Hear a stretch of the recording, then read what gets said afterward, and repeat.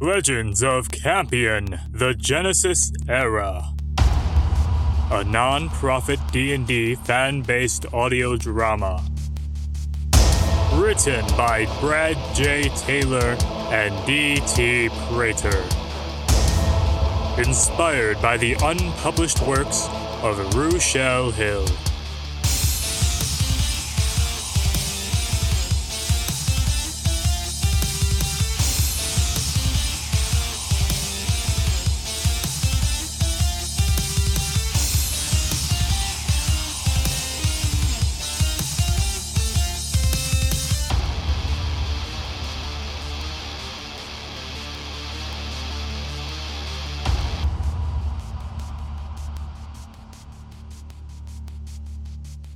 Episode 1. A Time Before Time.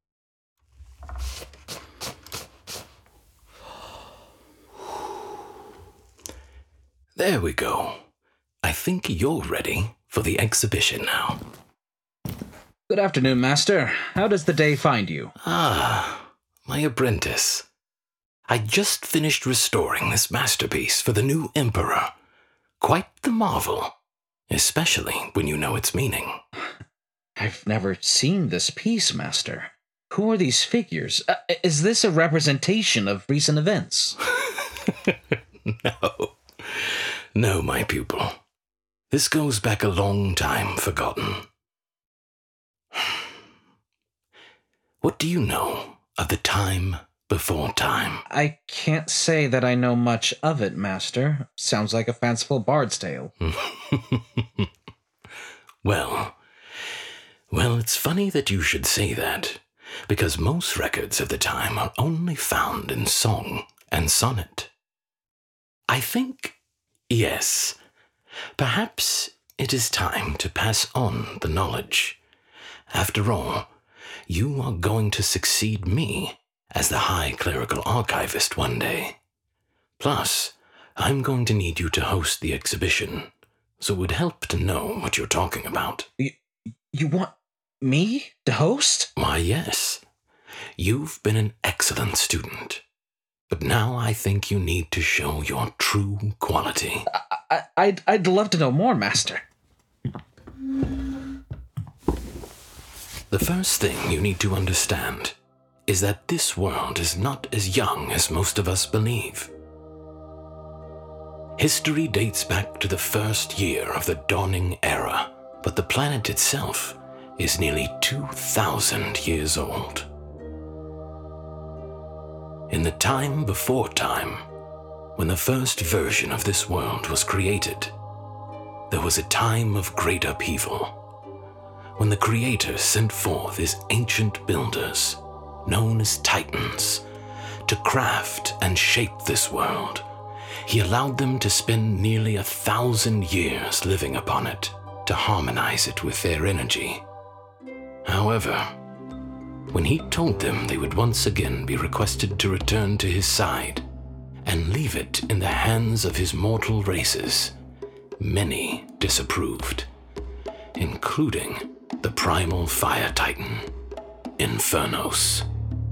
This caused division and eventually all-out war between those who were loyal to the Creator and those, like Infernos, who believed that the mortal races would destroy this beautiful paradise, as they had so many before, and refused to let it happen. How long did this war last? For hundreds of years, until one fateful night when everything changed. The renegades had all but decimated the once beautiful planet and made their way to the Gate of Creation, where a few brave loyalists left in the surrounding land we know as Borigen now made a valiant last stand. Do not falter, my kin. Alkai is with us. These traitors will not gain any more ground. There's too many. They keep coming at us like this. We won't make it through the night. We must hold. If we fail here, our last hope for this world dies. We cannot let that happen. Push the offensive. The Loyalists knew that they may die here, but their dedication to the Creator was all they needed to keep fighting against hopeless odds. Just when they began to renew their hope, however, a vicious, unseen energy ripped through more of their ranks, draining them of their life force and leaving nothing but ash. It just sucks the life out of them. What foul power is this?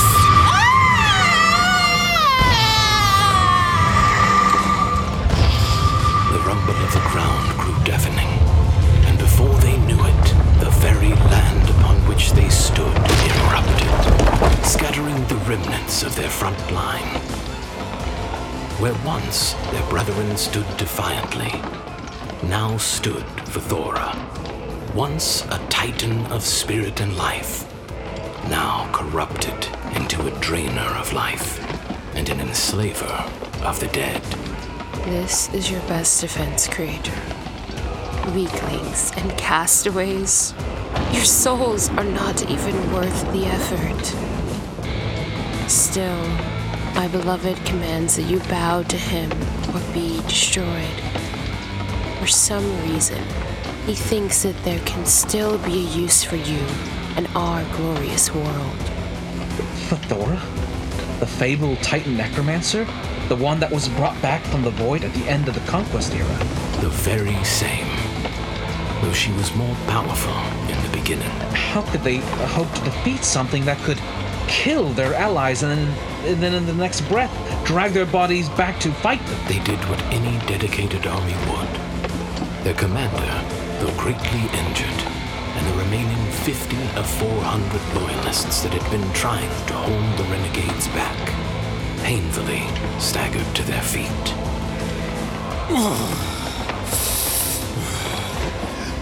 You think we are going to bow to a traitor? You seem to forget who made us. The commander lunged forward to attack Vithora with the little strength they had left, leading the remaining few into a charge. Fireballs, rocks, lightning bolts, and ice spears flew from either side of the battlefield. And the 50 became only 10. Despite this, they fought on. But then... What happened? A miracle, my pupil. A miracle from the Havens. A column of light cascaded into the ground between the opening forces. Then, they were there. Who? Who was there? The warriors of the Creator, the Alvahiran, led by the first and most beloved son, then called Chronotrus. That's enough. Vithora, daughter of Force. You dare to turn against the one who gave you dominion over guarding the life force of all creatures on this planet? Lord Chronotrus, surely you cannot allow mortals to inherit this paradise, knowing that they will ravage it with wars and death? I know that my father trusts that the mortals will find the right path, but they will need guidance. What you're doing is denying them even the chance to live? You're acting foolishly. Stop this madness. I beg of you. And in the meantime, they will destroy everything we've made again and again, until there is nothing left. Look around you. Your so-called allies have already decimated the majority of this world yourselves. With this foolish notion, you have to turn on our Creator. Did you honestly believe Elkai would allow your actions to go unpunished? As if mocking the very idea, a deep, gravelly laugh filled the air around them. Sinister and cruel. The heat became blistering, and the heavy sound of fiery footsteps grew nearer as the defenders came face to face with the primal fire titan himself, Infernos. the favorite son finally decides to join his brethren. For a Warden of Time, you certainly have a knack for being too late. Brother, you have no idea what you're doing. Stand down. End this madness. It's not too late to repent. Repent? You dare to talk to me about repentance when you too have seen what will happen if we let the mortals take this world. For eons we wandered at our father's behest, always standing aside and letting other races take what we craft. And it always ends the same way. The Cold One was right. The only way to save the remnants of the multiverse is to stop the Ark World from ever falling into the hands of mortals. You turn to him? He whose only purpose is to destroy and consume? There's a reason he was banished. Do you not remember what he did? Don't you get it? In all your travels throughout the multiverse, has he ever been wrong? Those planets, those inferior races, they all shared the same fault. They were destroying everything they were given by our father, and laughing at him and at us. He annihilated more than just planets. He ripped entire realms apart and fed on their essence so he could try and challenge for the throne. He devoured Titan clans too in his takeover bid. And you want to follow his word? If we control the Ark World, all of us, together, he won't be able to take it. Don't you see? We're saving this world. We're saving our people. The only way to protect this world and the multiverse is to bring our father's will to fruition. A key place in the middle of the multiverse where races from all throughout existence united under the banner of their creator, Titan and non-Titan. You aren't saving us by rebelling like this. You're dooming us all to the designs of the Devourer. You dare to think we are so weak that we need lesser races? In a moment of sheer rage, Infernos conjured a fireball the size of a moon. That must have been terrifying. It certainly was. But what was more terrifying was the words he roared as he hurled forth the fireball. I will incinerate all of you fools. Then no one will ever question our power again. Not even our dear father. Die! That surely would have ended all of them. I mean, a moon-sized fireball? How big were these beings? Even an ancient dragon would feel that. Well, you have to remember, these armies consisted of hundreds, maybe thousands of titans, the equivalent of several clutches of ancient dragons on either side, not to mention the Alvahiran, which were between Titan and Angel. But yes, a fireball that size would have definitely caused heavy casualties had Chronotrus not acted as swiftly as he did. What did Chronotrus do? Well, as soon as Inferno started to conjure the fireball, Chronotrus conjured a power of his own. A time rift. A time rift? That must have taken incredible power. Well, he was the first son of the Creator, and a warden of time and the multiverse. As soon as Infernos launched that fireball, Chronotrus had already counteracted. The fireball slowed to a halt and then traveled backwards through a portal that had been opened behind the Renegades, which then proceeded to drag Infernos, his generals, and the rest of the traitor forces through it. They were all banished that easily? Not so much banished, but displaced through the world and separated from each other. But it was not as easy as it seemed. It came at a great price, but still, it bought the Loyalists some extremely precious time.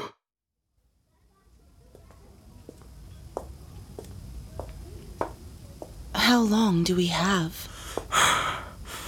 They are in different places, but it won't take them long. We must marshal the Loyalists. Take heart, kinsman. Recover your strength and prepare yourselves for what's ahead. We will bring the Creator's justice to these traitors. They will regret the day they ever raised arms against our father. We need to gather those of our kin who survived. This few cannot be the last of the Loyalists that are on this world. Bring us your wounded. We will treat them. Then we must move. I have never known this amount of hatred from the primals. Can we survive this? Have faith, my friend. The future of the multiverse depends on it. So, what happened to Infernos? Where did he end up? Legend has it that he woke up stranded on an island in the middle of a seemingly endless ocean with his power depleted. As you can imagine, it's hard enough for a being of pure fire to cross a vast body of water at the best of times. But being severely weakened at the same time, well, you could guess he wasn't the happiest at that moment. It is said that his roar of anger could be heard across the other side of the world. I will end you all!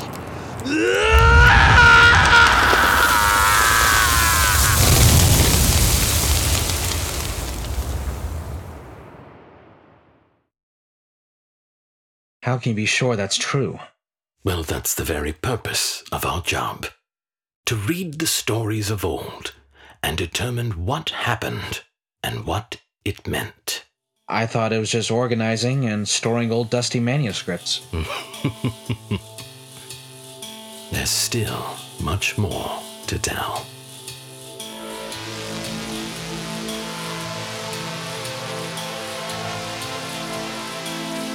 This was Legends of Campion, the Genesis Era, a non-profit D&D fan-based audio drama, written by Brett J. Taylor and D.T. Prater.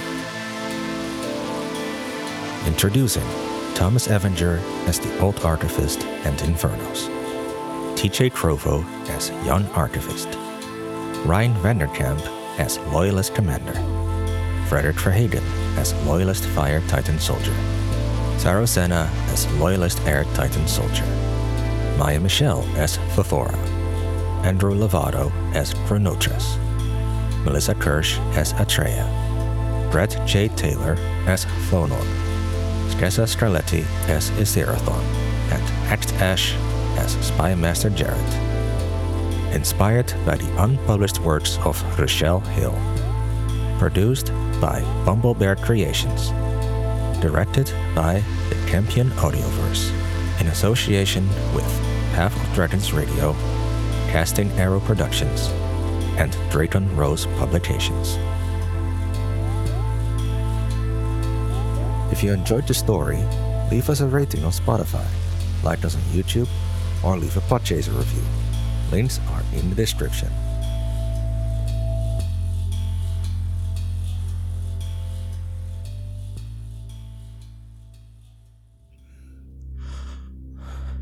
You know I can feel you, right? You're meant to be able to go unnoticed, Spymaster.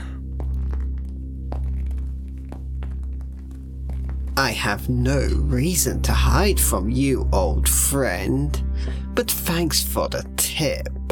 Speak freely, Jared. The others are busy elsewhere, and your brother is far too busy getting battle plans drawn up with Anbir. Apparently Vipus is dabbling again. It's happening, isn't it? That time is nearly upon us. Is it that obvious? Only to eyes that have been trained to see through even the greatest of masks. Don't worry, I don't believe any of the others have noticed yet. But it's only a matter of time. They need to know sooner or later. Not yet. I cannot be distracted by this. Our father's will must be their focus, not my troubles. Kegdramas is struggling too, and a Seraphon. Which is exactly why I need to remain quiet about it. I need them to know that no matter what happens to me, our purpose remains. If I appear wanting, how can I keep them strong? As always, you can count on my discretion. After all, I'd be a poor spy master otherwise. But it wouldn't hurt to let them know that they're not alone in their suffering. It might even be, what's the word? Inspiring to them. Our duty comes first, Jared. They are inspired by the Creator. That is enough to overcome anything. Not to mention Kegdramas's nearly endless supply of song and sonnet. I'm serious though, Jared. Not a word. Understood, Lord Warden.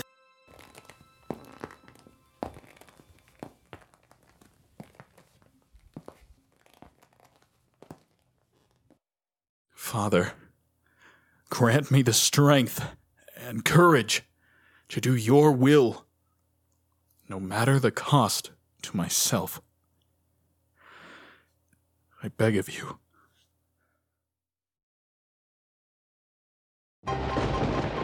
Not since the late 1950s has horror been so scary.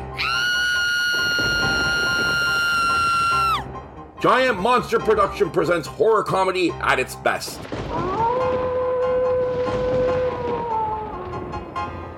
Each issue's packed with action. Shoot him, Pat! Shoot him! Suspense. Any hunter that figured out how to find them have all disappeared. Heroism. Oh, yes, because the vampire is going to get me. Romance. Bruno Domenico. Wisdom. How am I going to be able to start the fire if I wasted signaling for help? Friendship. I don't think it's that far of a drop. I think you'll be okay. He just tucks and rolls when he comes down and not lay on his feet. And acts of courage. If we're being honest here, Bruno did kill both of them. They are the last line of defense against the things that go bump in the night. We are monster hunters, are we not? Oh, the humanity. Tales of the Monster Hunters, presented in Monster Scope.